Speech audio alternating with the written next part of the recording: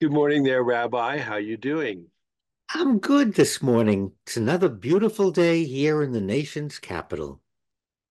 Not just our capital, but according to your background, the newly acknowledged by the United States capital of Israel. Jerusalem is the capital of Israel. But it's also a point of contention across many perspectives. One of the arguments is that there can't be peace in the Middle East until everybody figures out what to do with Jerusalem. And Judaism and Jerusalem go hand in hand according to some people. You can't be Jewish and not support Israel. You can't be 100% Jewish if you're not 100% pro Israel. And that's a source of a lot of protests going on these days. What's your feelings on that? Judaism is intimately tied up with the geography and the land of Israel for 5,000 years. So that's not a question. Israel, as I've said before, is now a geopolitical entity. It's a country. And one of the ironies, when I was ordained a rabbi, and this is other rabbis as well, there's a formula.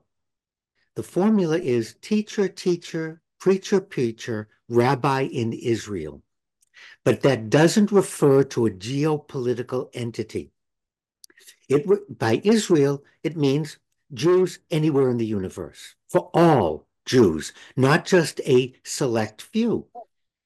And it is ironic that I am recognized as a rabbi in what was Nazi Germany, present day Germany. I am recognized as a rabbi in the former Soviet Union, now the Russian Federation. I am recognized as a rabbi in Argentina.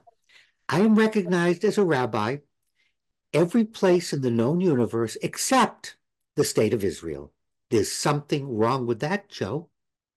Like any religion and any argument about reform versus orthodox versus conservative, you could make an argument for any one of them in terms of the religion because it's all subjective. There is no literal proof that you should be orthodox, you should be reform. But the issue is how that religion relates to the government of Israel. And the government of Israel is kowtowing to the Orthodox parties. Netanyahu made deals, and we're seeing what's going on with the West Bank. And we just saw what President Biden did because the Orthodox settlers are abusing individuals who are not Orthodox Jews in the territories. And it's time for this to stop. It's time for American Jewry to stop giving Israel a pass and saying, oh, it's okay. You don't have to recognize non-Orthodox rabbis. You can define who's Jewish. It's time for us to stop because it's creating a split, but not just a split. Our younger population is being driven away, but not just because I'm not recognized as a rabbi. Our younger people are being driven away because the Reform religious school curriculum is Israel, Israel food, Israel this, Israel that. And it's leaving the idea that Judaism is Israel. It's not. Judaism is a religion. And if we look at conservative and Orthodox and Chabad and other places, they talk about Klal Yisrael, the communal of Israel. Their religious teachings aren't all Israel. And again, it's time for the Reform movement to stop and say, we want to teach Judaism. We want to teach Jewish values.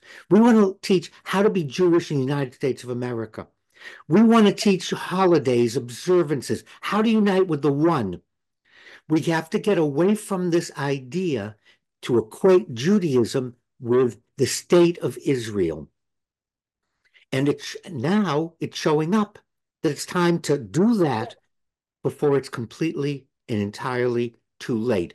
Judaism is a very rich religion.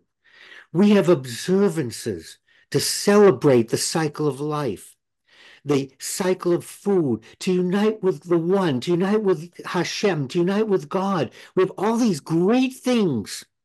And the state of Israel is just one little tiny piece of it. But that's not what the Reform movement has done. Reform Judaism has made the state of Israel the cornerstone. And one of our flagship congregations has just released this great program of what's going on in Judaism in the 21st century and what are the three things we have to address.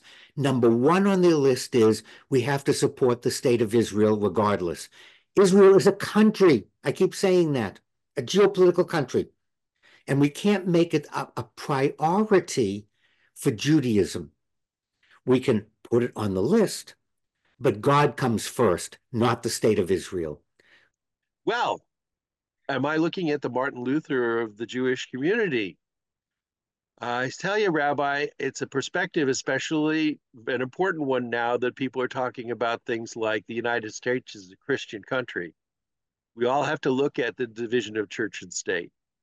I would be honored to be called the Martin Luther of Judaism. And I want everyone to pay attention.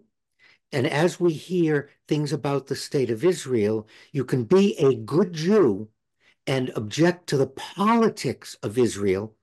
And I'd like people to join with me, not leave synagogues, don't not join temples, but get involved in the curriculum so that we teach about Judaism and don't equate Judaism with Israel and just teach Israeli food and Israeli this and Israeli that.